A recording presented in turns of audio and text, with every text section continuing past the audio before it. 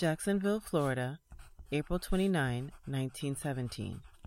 My dear sir, I take great pleasure in writing you. As I found in your Chicago Defender this morning, where you are securing jobs for men, as I really didn't know if you can get a good job for me, as I am a woman and a widow with 2 girls, and would like to know if you can get one for me and the girls. We will do any kind of work, and I would like to hear from you at once. Not any of us has any husbands.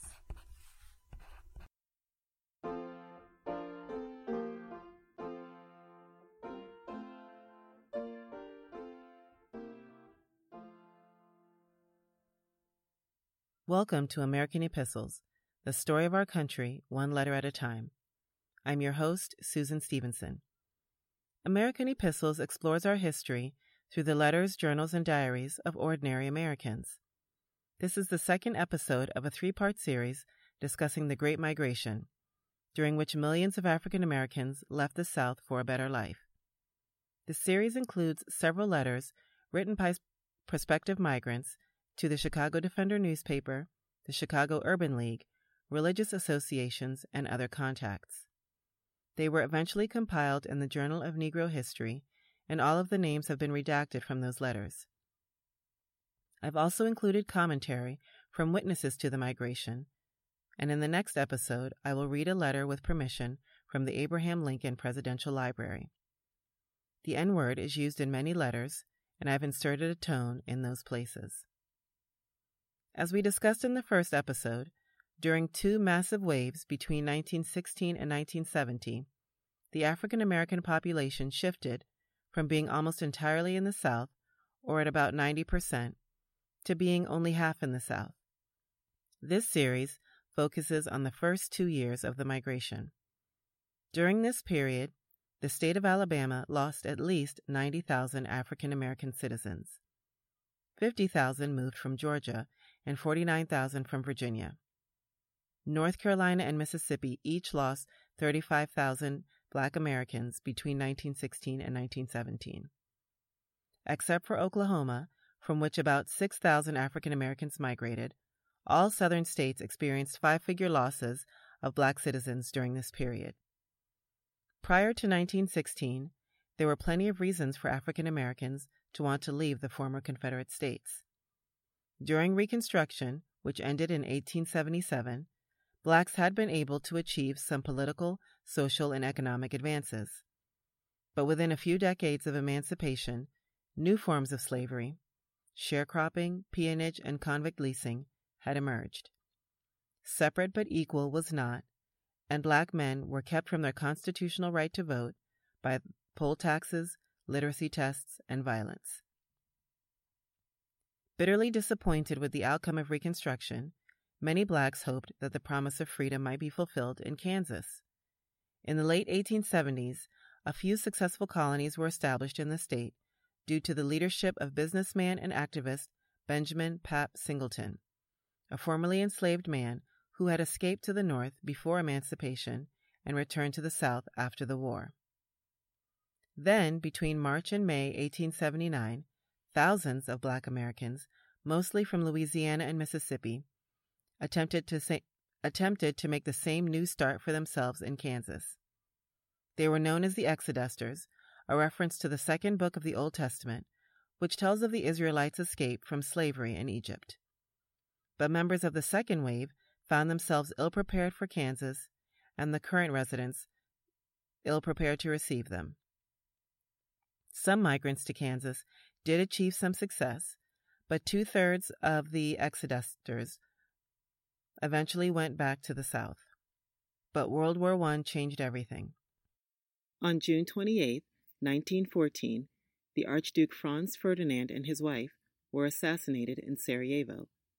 Before long, as nations joined their allies on each side of the fight, much of Europe was embroiled in what was called the War to End All Wars. The United States would not join the fighting until 1917, but the effects on immigration were immediate. In the decade prior to the war, the country received an average of 1 million immigrants per year. There had been no limit on the number of immigrants, though there were restrictions on nation of origin. Chinese immigrants had been banned in 1882, and immigration from Japan was stopped by an informal agreement in 1907. That million-per-year number fell to 300,000 in 1915. Ellis Island arrivals decreased by 90% and another 21% in 1916.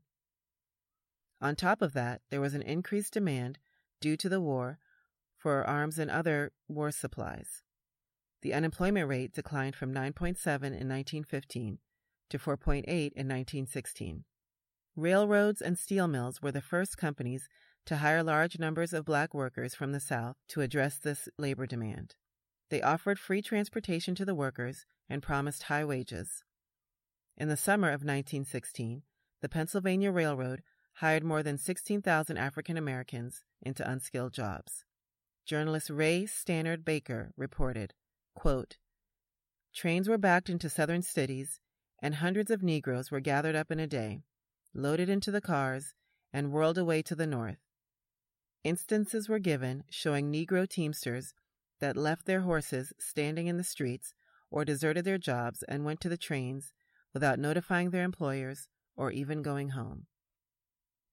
The United States joined the Allied forces on April 6, 1917, and the next month, the Selective Service Act required able-bodied men between 21 and 31 to register for duty. As men were deployed overseas, the demand for labor increased even more. To satisfy this demand, Northern employers started sending agents to Southern states to recruit black workers. Agents were paid $2 to $3 per migrant and placed a premium on healthy young men. Migrants who went with the agents had to sign certifications of health and could be dismissed from their jobs for misrepresenting themselves. Sometimes agents bound migrants to low-wage contracts for a specified period before they left for their new northern home. The contracts had to be completed before the migrants could look for new, higher-paying jobs elsewhere. Agents who gave free transportation were called pass riders. In cities and towns where agents were able to move freely, they might stand on street corners, handing out train tickets to young men as incentives to move north. In other places, they had to be more guarded in their efforts, walking on a crowded street saying, "Anyone want to go to Chicago? See me," to passers-by in a low tone. Employers also gave transportation advances and deducted the fares from future wages. Without agents or transportation advances, the journey north was very expensive. These figures from 1918 give us an idea of the cost. The fare from New Orleans to Chicago for a family of 6 was $135. From Norfolk to Pittsburgh, it was $73 for a family that size. The average pay was $1 to $2 per day, sometimes much less, and recall from the first episode that agricultural workers often did not receive any cash for their work. Many of the letters that prospective migrants wrote asked for information about agents or how to get passes for the journey, like the next few. Corinth, Mississippi, April 30, 1917. Dear Sir, I am a good cook, age 35 years. I can bring my recommendation with me. My name is redacted. I am in good health, so I would like for you to send me transportation. I have got a daughter and baby 6 months old, so she can nurse, so I would like to come up there and get a job of some kind. I can wait tables, cook, house girl, nurse, or do any work. I'm ready to come just as soon as you send the passes to us. I want to bring a box of quilts and a trunk of clothes, so you please send us the passes for me and daughter. Write me at once. I am a Negro woman. We will leave here Saturday if you send the passes. If you are not the man, please give me some information to whom to write to. A Negro friend. Brookhaven, Mississippi, April 24, 1917. Gents, the cane growers of Louisiana have stopped the exodus from New Orleans, claiming shortage of labor, which will result in a sugar famine. Now these laborers thus employed receive only 85 cents a day, and the high cost of living makes it a serious question to live. There is a great many race people around here who desire to come north, but have waited rather late to avoid car fare, which they have not got. Isn't there some way to get the concerns who want labor to send passes here or elsewhere so they can come, even if they have to pay out of the first month's wages? Please don't publish this letter, but do what you can towards helping them to get away. If the railroad company would run a low-rate excursion, they could leave that way. Please answer. Pensacola, Florida, April 29, 1917. Dear Sir, I was looking over the Chicago Defender, and I saw where you are wanting men to work, and the meantime was advancing transportation. If it is so, I would thank you kindly if you will aid me with the transportation that I may come and get some of those jobs. I am a painter by trade, but I will and can do any kind of work. I am a sober and hard-working man. My weight is 179 pounds, height 6 feet 2 inches. I see where you can use some molders. I am not a molder, but I am a molder's son. I can do that work until the molder comes. Very skillful at any kind of work. Hoping to hear from you soon for more result.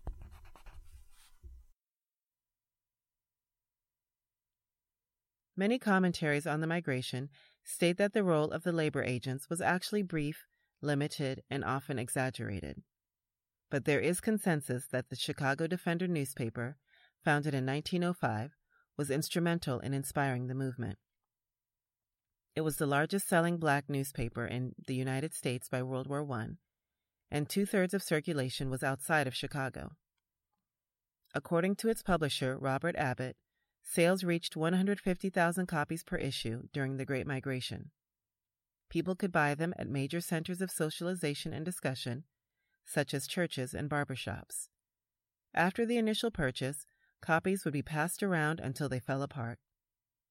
Even blacks who could not read felt pride in owning a copy of this prominent publication and advocate for civil rights.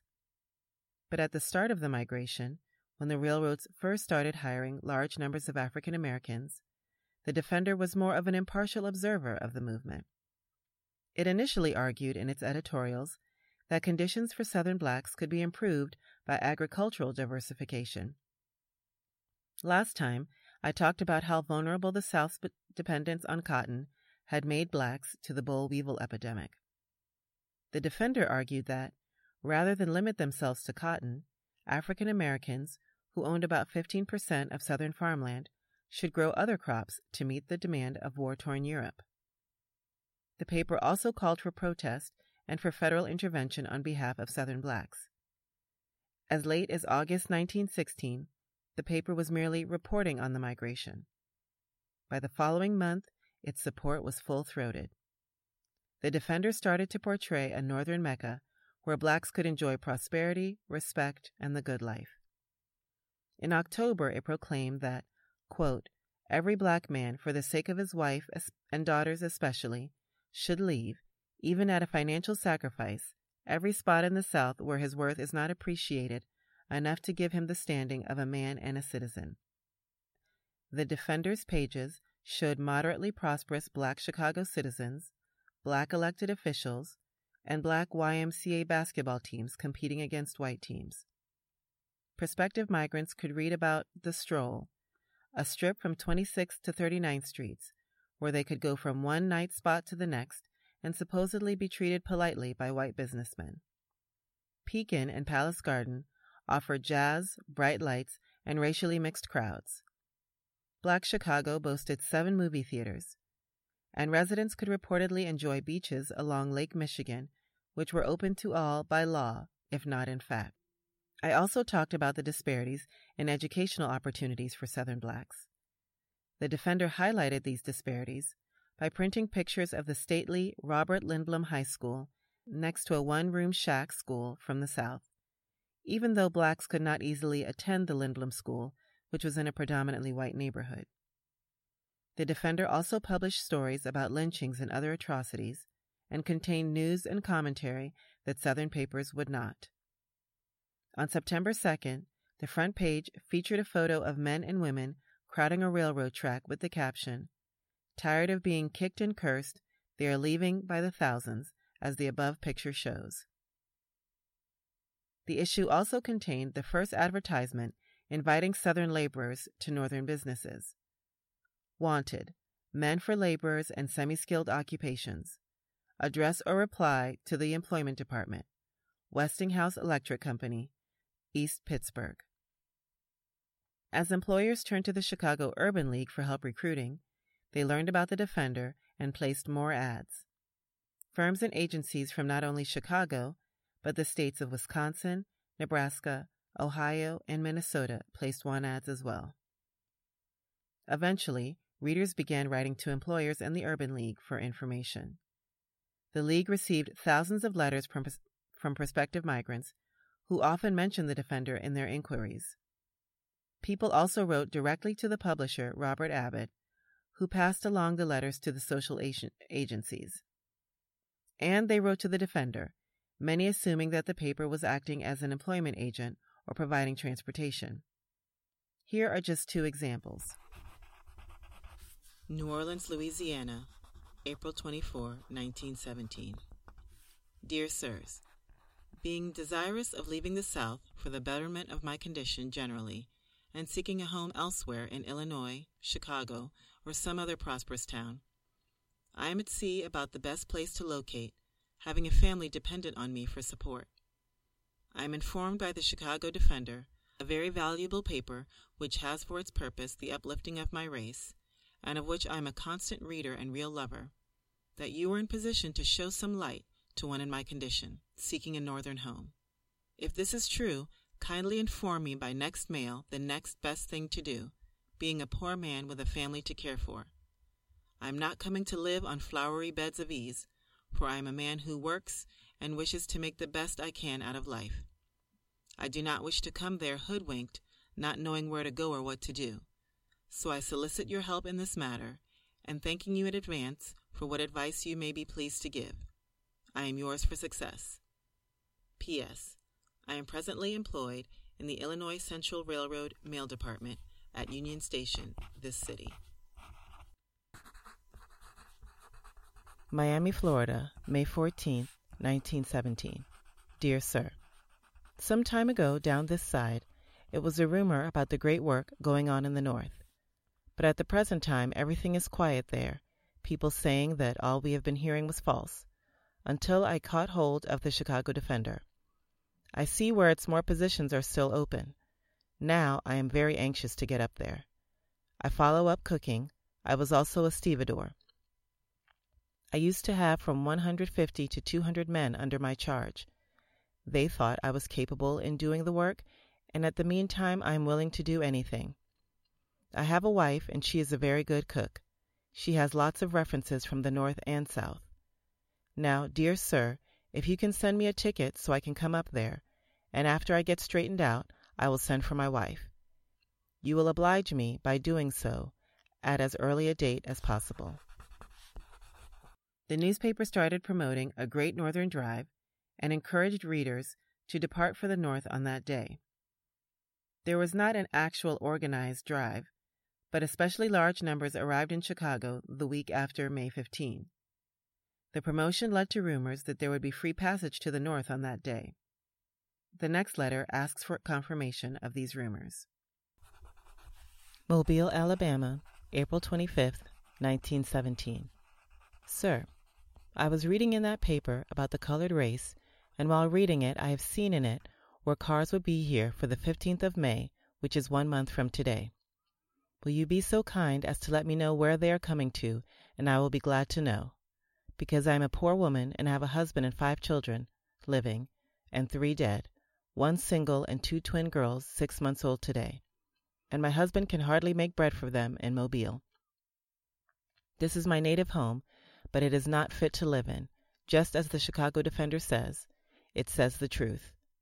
And my husband only gets $1.50 a day and pays $7.50 a month for house rent, and can hardly feed me and himself and children. I'm the mother of 8 children, 25 years old, and I want to get out of this dog hole because I don't know what I'm raising them up for in this place. And I want to get to Chicago, where I know they will be raised, and my husband is crazy to get there because he knows he can get more to raise his children. And will you please let me know where the cars are going to stop so that he can come where he can take care of me and my children. He gets there a while, and then he can send for me. I heard they weren't coming here, so I sent to find out, and he can go and meet them at the place they are going and go from there to Chicago. No more at present. Hoping to hear from you soon. From your needed and worried friend. Eventually, the defender had to state that there were, quote, no special trains scheduled to leave southern stations on May 15th, and that this date has been selected simply because it was a good time to leave for the North so as to become acclimated. Given the contempt with which blacks were treated in the South, Southern whites might have been happy to see them go. In 1916, the Telegraph expressed support for the sending of 100,000 blacks into Mexico to conquer the, quote, mongrel breed, and at the same time rid the South of that many worthless Negroes. As it turned out, it was the war overseas that would help rid the South of Negroes, and whites were not as happy about it as the Telegraph expected they would be. Though not considered equal to whites, deserving of the right to vote, or to use the same facilities, blacks were valuable, as during slavery, and vital to the Southern economy and society as a whole. When they left, their absence was felt. Journalist Emmett Scott wrote the following in his report on the migration, a report that President Woodrow Wilson had commissioned to determine the migration's causes. Quote, homes found themselves without servants. Factories could not operate because of the lack of labor. Farmers were unable to secure laborers to harvest their crops. Streets in towns and cities, once crowded, assumed the aspect of deserted thoroughfares. Houses in congested districts became empty. Churches, lodges, and societies suffered such a large loss of membership that they had to close up or undergo reorganization. As increasing numbers of African Americans left the South, whites responded with a mix of alarm, regret, and outrage, as reflected in the following two letters. Sauk, Georgia, May 1st, 1917. Dear Sir, there are about 15 or 20 of us hard-working men seeking employment, and we would be more than glad if you assist us in finding work. I see here in the Chicago Defender, laborers wanted. I am a skilled laborer at most anything except molder, but I am willing to learn the trade. We are hard-working men, no loafers, neither crap shooters. Work is what we want, and cannot get it without your assistance. If you will assist us with transportation, please write and let us know what way to come to you. These white folks here are having meetings trying to stop us from going off to seek work, and knowing they haven't got work nor wages for us here. We have had jobs but lose it, and have not got the money to get away. If you accept my letter, please give us some assistance to leave, because I sent you a letter Monday, but I see afterwards that it was sent wrong, so I sent you this one.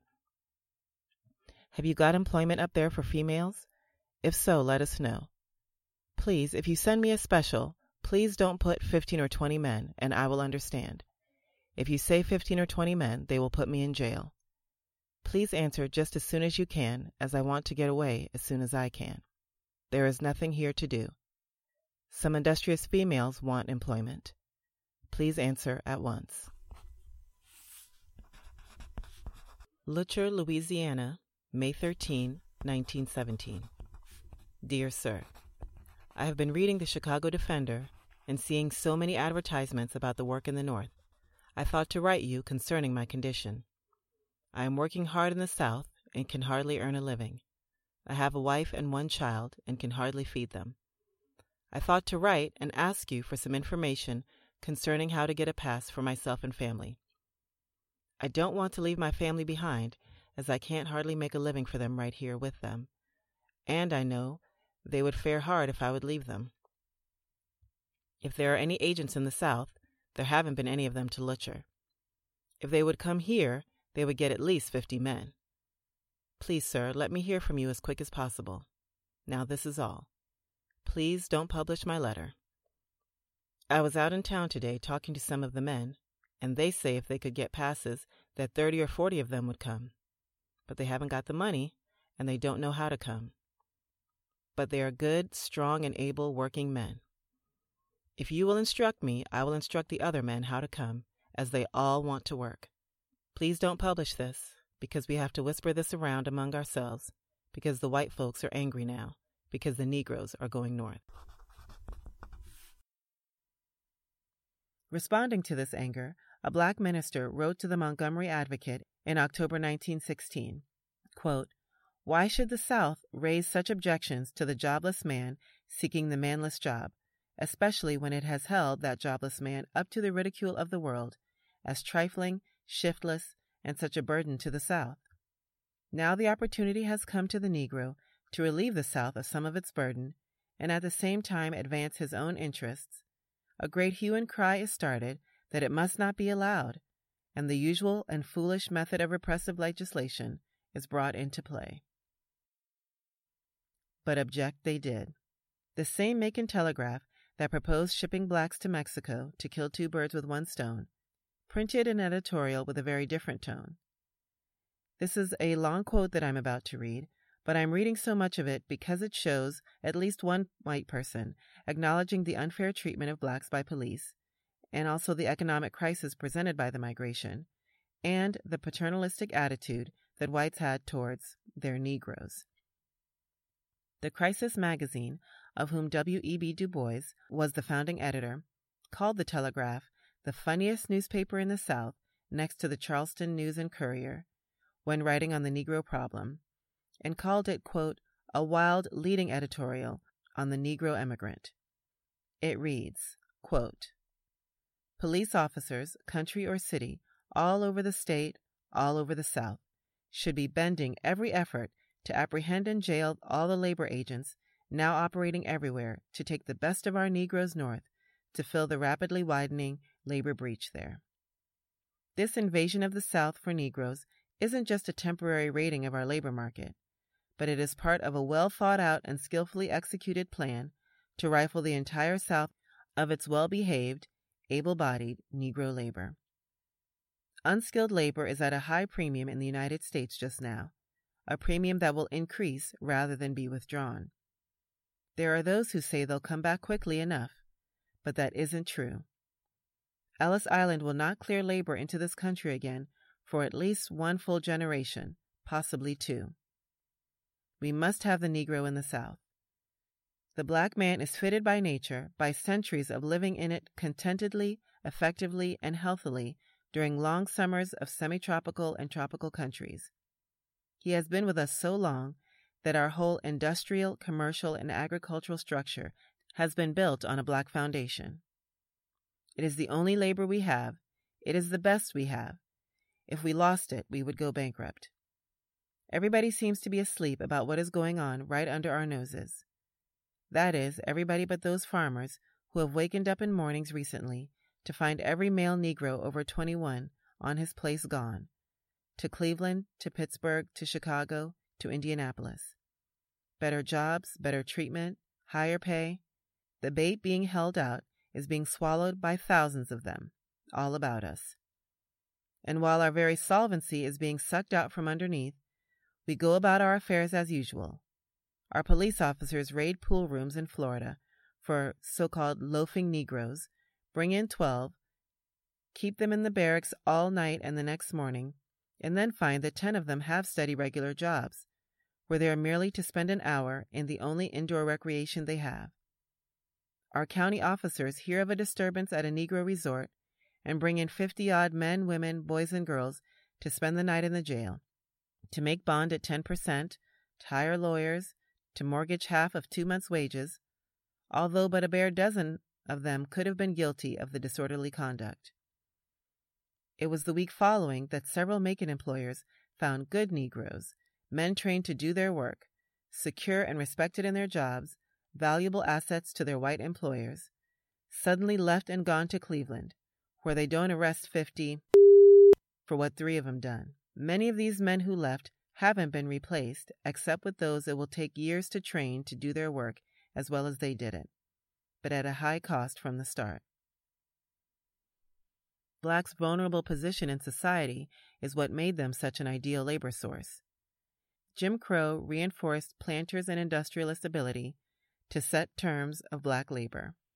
It was hazardous, and therefore practically impossible, to complain or mount collective resistance, such as work stoppages, boycotts, or public demonstrations.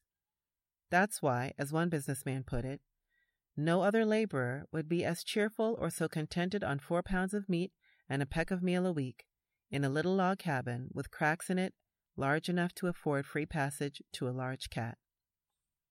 When it came to tenant farming, blacks were better because white tenants, quote, want more advances, and you can't hold them down the way you can a Negro. If you tell a Negro he can't have any more, he will go back to work. But a white will grumble and won't work and will even move out on you. Whites had some legal recourse in the face of dishonest settlement, illegal eviction, or illegal secure of livestock or personal property. But black tenants could be killed for exercising their legal rights. Another employer said, "Give me the every time. He will live on less and do more hard work, when properly managed, than any other race or class of people." Some opponents to the migration took to warning blacks that the promises drawing them north were not real. And there was in fact fraud, as the next letter writer describes.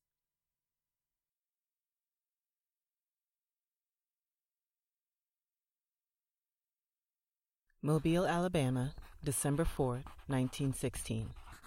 Dear Sir, while reading Sunday's Defender, I read where you were coming south looking for labor. I see you want intelligent, industrious men to work in factories, so I thought I would write and get a little information about it. There are a lot of idle men here that are very anxious to come north. Every day they are fooled about and go and see the man. Plenty of men have quit their jobs with the expectation of going, but when they go, the man that is to take them can't be found. Last week there was a preacher giving lectures on going. Took up a collection, and when the men got to the depot, he could not be found. So if you will allow me the privilege, I can get you as many men as you need that are hard-working, honest men that will be glad to come. I will send you these names and addresses if you will send for them to come. There is not work here. Everything is so high, what little you make, we have to eat it up. So if what I say to you is agreeable, please answer. As the economic crisis became more apparent, Southern communities actively pursued ways to stop the migration. In Bolivar County, Mississippi, 12 white men and 5 black men formed a committee to address the situation. A subcommittee reported that the causes of the migration included insecurity before the law, unfair treatment at settlement, action of the mobs, inadequate schools. This made me laugh a little bit because I can't imagine that they really needed a committee to figure out why people were leaving. The man from the Macon Telegraph certainly understood the reasons. But wages actually did increase in many of the towns most heavily impacted by the migration. The wages for a common laborer in Thomasville, Georgia, almost doubled. Wages in Valdosta, Brunswick, and Savannah increased by about 50%. In Savannah, common laborers receiving as much as $2 per day saw their pay rise to $3. And at the sugar refinery, the rates for women increased from 15 cents to 22 cents per hour. One plantation owner reported keeping his tenants happy by visiting the farm every week and, quote, endeavoring to educate his tenants in modes of right living. They all had bank accounts, and he'd bought 28 Ford automobiles to sell on easy terms to his tenants. Eventually, it seems that it was deemed more efficient to use force to keep people from moving. Banks in Birmingham, Alabama, started refusing to cash checks written by Northerners to finance, quote, Darky's Joyride.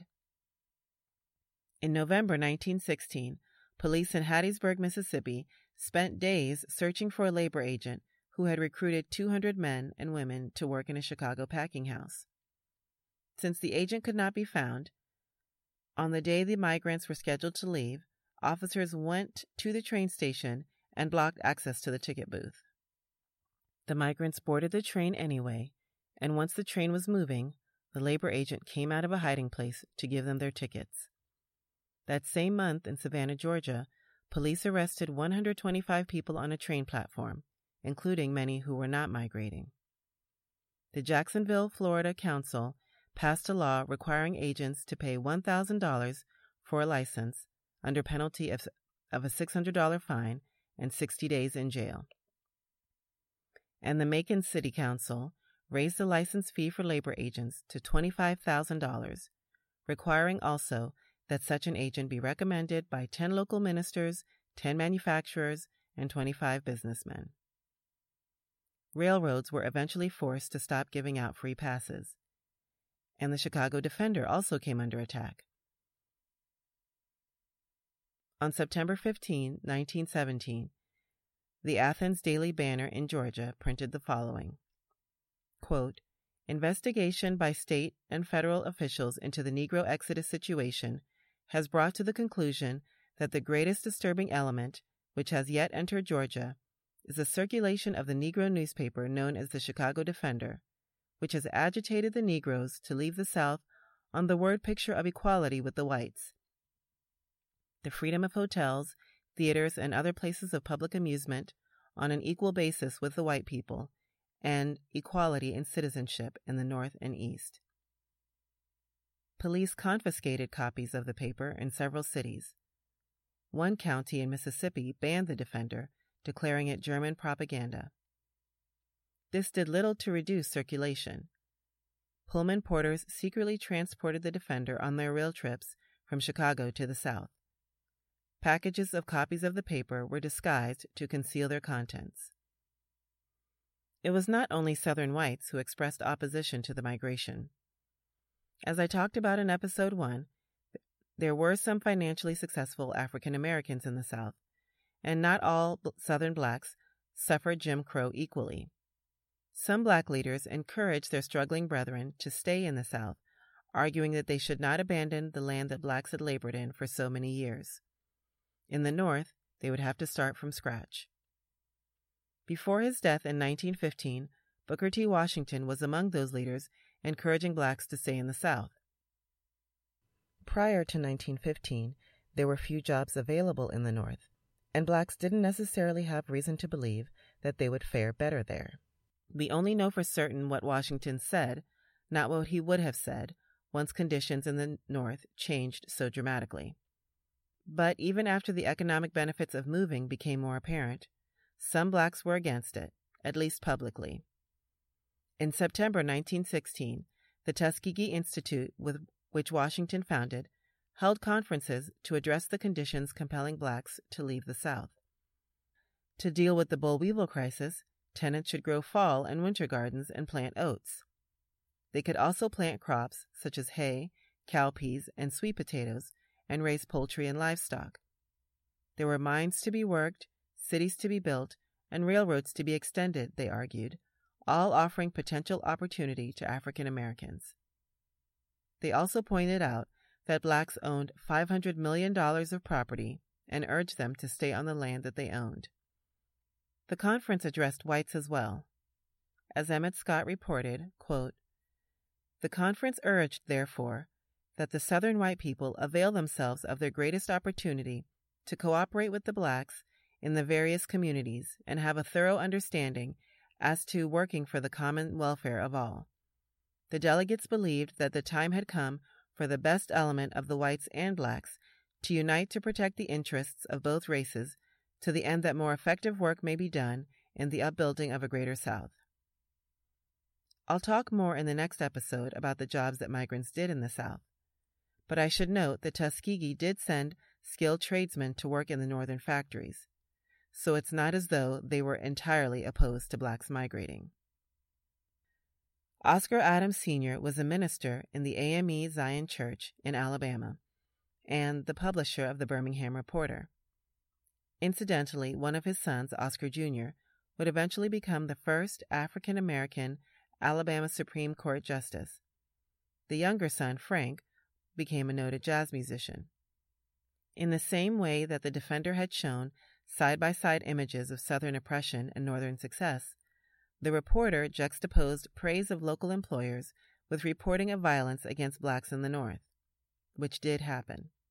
In November 1916, the reporter declared, quote, "There was never such a time in the history of coal mining in Alabama when relations between miners and operators were more friendly, cordial, and remunerative than just now." The reporter blamed recent race rioting in Michigan on the absence of Jim Crow, saying, quote, "The fact that up to now no provision is made for adjusting the relations between the two races works undue hardships on the Southern black man. Alabama is the best place for the Negro."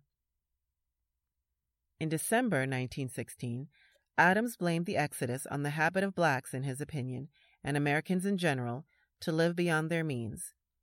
He told black people to stay and, quote, "stand up for yourself." Adams did acknowledge, quote, "there is another deep-seated trouble connected with this labor exodus."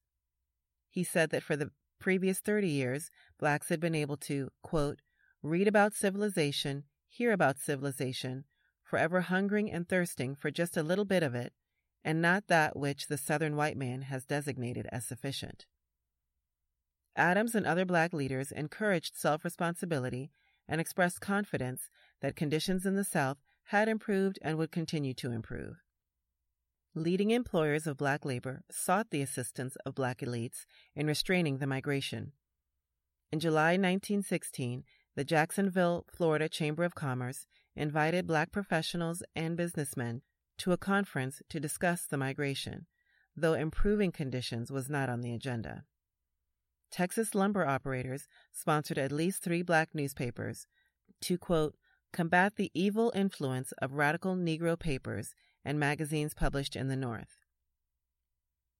And a black minister in Fordyce, Arkansas, published the Negro Advocate to, quote, "keep the colored laborers of the South satisfied with their conditions and, quote, advise against the exodus of neighbors." The paper was supported by employer contributions. Besides questioning whether the North had the best economic opportunity for blacks, some clergy expressed concerns about the moral environment in the North. The editor of the Star of Zion in Charlotte, North Carolina, a publication of the AME Church, wrote, "There are some things which the Negro needs far more than his wages, or some of the rights for which he contends.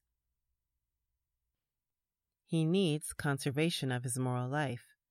In the North, a Negro is brought face to face with new problems. Among the many is the problem of adjusting himself to the abundance of freedom into which he comes so suddenly. His new freedom brings him new changes as well as new opportunities, for among the roses there lies the thorn. While the inducements of the North are very alluring, in the end the Negro problem must be wrought out in the South." Needless to say, efforts by black and white Southerners failed to staunch the flow of migrants.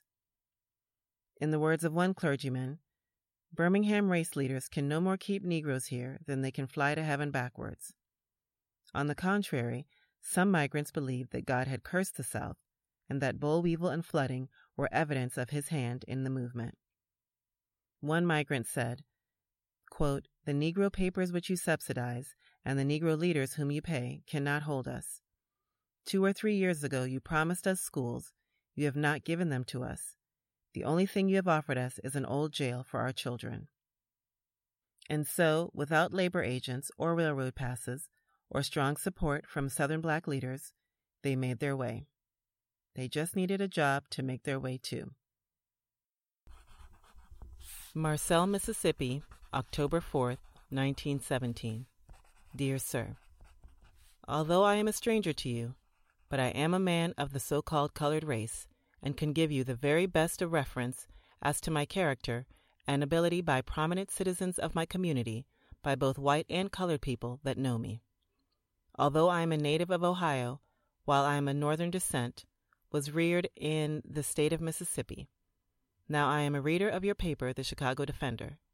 After reading your writing every week, I am compelled and persuaded to say that I know you are a real man of my color. You have, I know, heard of the Southland, and I need not tell you anything about it. I'm going to ask you a favor, and at the same time beg you for your kind and best advice. I want to come to Chicago to live. I am a man of a family, wife and 1 child. I can do just any kind of work in the common line of labor, and I have for the present sufficient means to support us until I can obtain a position. Now, should I come to your town, would you please assist me in getting a position? I am willing to pay whatever you charge. I don't want you to loan me not 1 cent, but help me find an occupation there in your town. Now, I have a present position that will keep me employed till the 1st of December, 1917. Now, please give me your best advice on this subject. I enclose stamp for reply. Some families sold their possessions or pooled their resources to send one member in the hopes that he could save and send for the rest. The husband of the writer of the next letter had already migrated. New Orleans, Louisiana, May 2nd, 1917.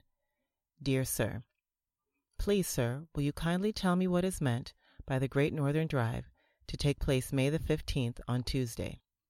It is a rumor all over town to be ready for the 15th of May to go in the drive. The Defender first spoke of the drive on the 10th of February. My husband is in the North already, preparing for our family, but hearing that the excursion will be $6 from here north on the 15th, and having a large family, I could profit by it if it is really true. Do please write me at once and say, is there an excursion to leave the South? Nearly the whole of the South is getting ready for the drive or excursion, as it is termed. Please write at once. We are sick to get out of the solid South. Communities also formed migration clubs to take advantage of group railroad rates, which required a minimum of 10 passengers. This helped ease the trauma of separation, the long journey, and resettling in the North. Sometimes, when labor agents gave free passes to the men of a community, their families would form clubs in order to join them. The leader or captain of the club was usually someone with status in the community and had to be trusted with a large sum of money and responsibility for leading the group. Sometimes, he or she would contact friends in the North and make arrangements for the group to be received when they arrived. Many of the letters we've heard so far mentioned having a group of men for whom jobs were sought. The following does the same. Pascagoula, Mississippi, April 8, 1917. Dear Sir, as you have charge of the Urban League, I want to know if the League can locate work for about 8 or 10 men. We are all middle-aged men and would like to have our fares paid and deducted from our wages. We will work in any small town in Illinois. All of these men are property owners and have large families. We'll leave families till later on. Any good you can do for us will be highly appreciated. P.S. Some of these men have trades and are capable of working in railroad shops. As they left, there were stories of farm workers leaving fields half-plowed, drivers and teamsters leaving wagons standing in the street. Railroad section gangs dropped their tools on the spot. And while many migrants likely did make their decisions on the spot, given the care, planning, and cost of migrating and the opposition, it's likely that many did not just decide, but had been waiting for the right time. Selling homes and possessions became increasingly harder as there were fewer blacks left behind to buy them. Sometimes migrants abandoned or sold their property at significant loss. Others locked up their homes and left their keys with neighbors. They went by train, boat, bus, and occasionally car or buggy. Travelers who couldn't afford to make the trip all at once went 1 or 2 states over, stopped to earn more money, and then continued. As they crossed the Ohio River, the migrants celebrated by singing, praying, moving to the front and eating in the dining car, in many cases for the very first time. On the next episode, we'll talk about life for these Americans once they arrived in the North. The letters read in this episode were printed in the Journal of Negro History, which is in the public domain and available at Gutenberg.org. The music is performed by Pretlow Stevenson IV. Show notes are at AmericanEpistles.com, and check the Pinterest page for images related to today's episode.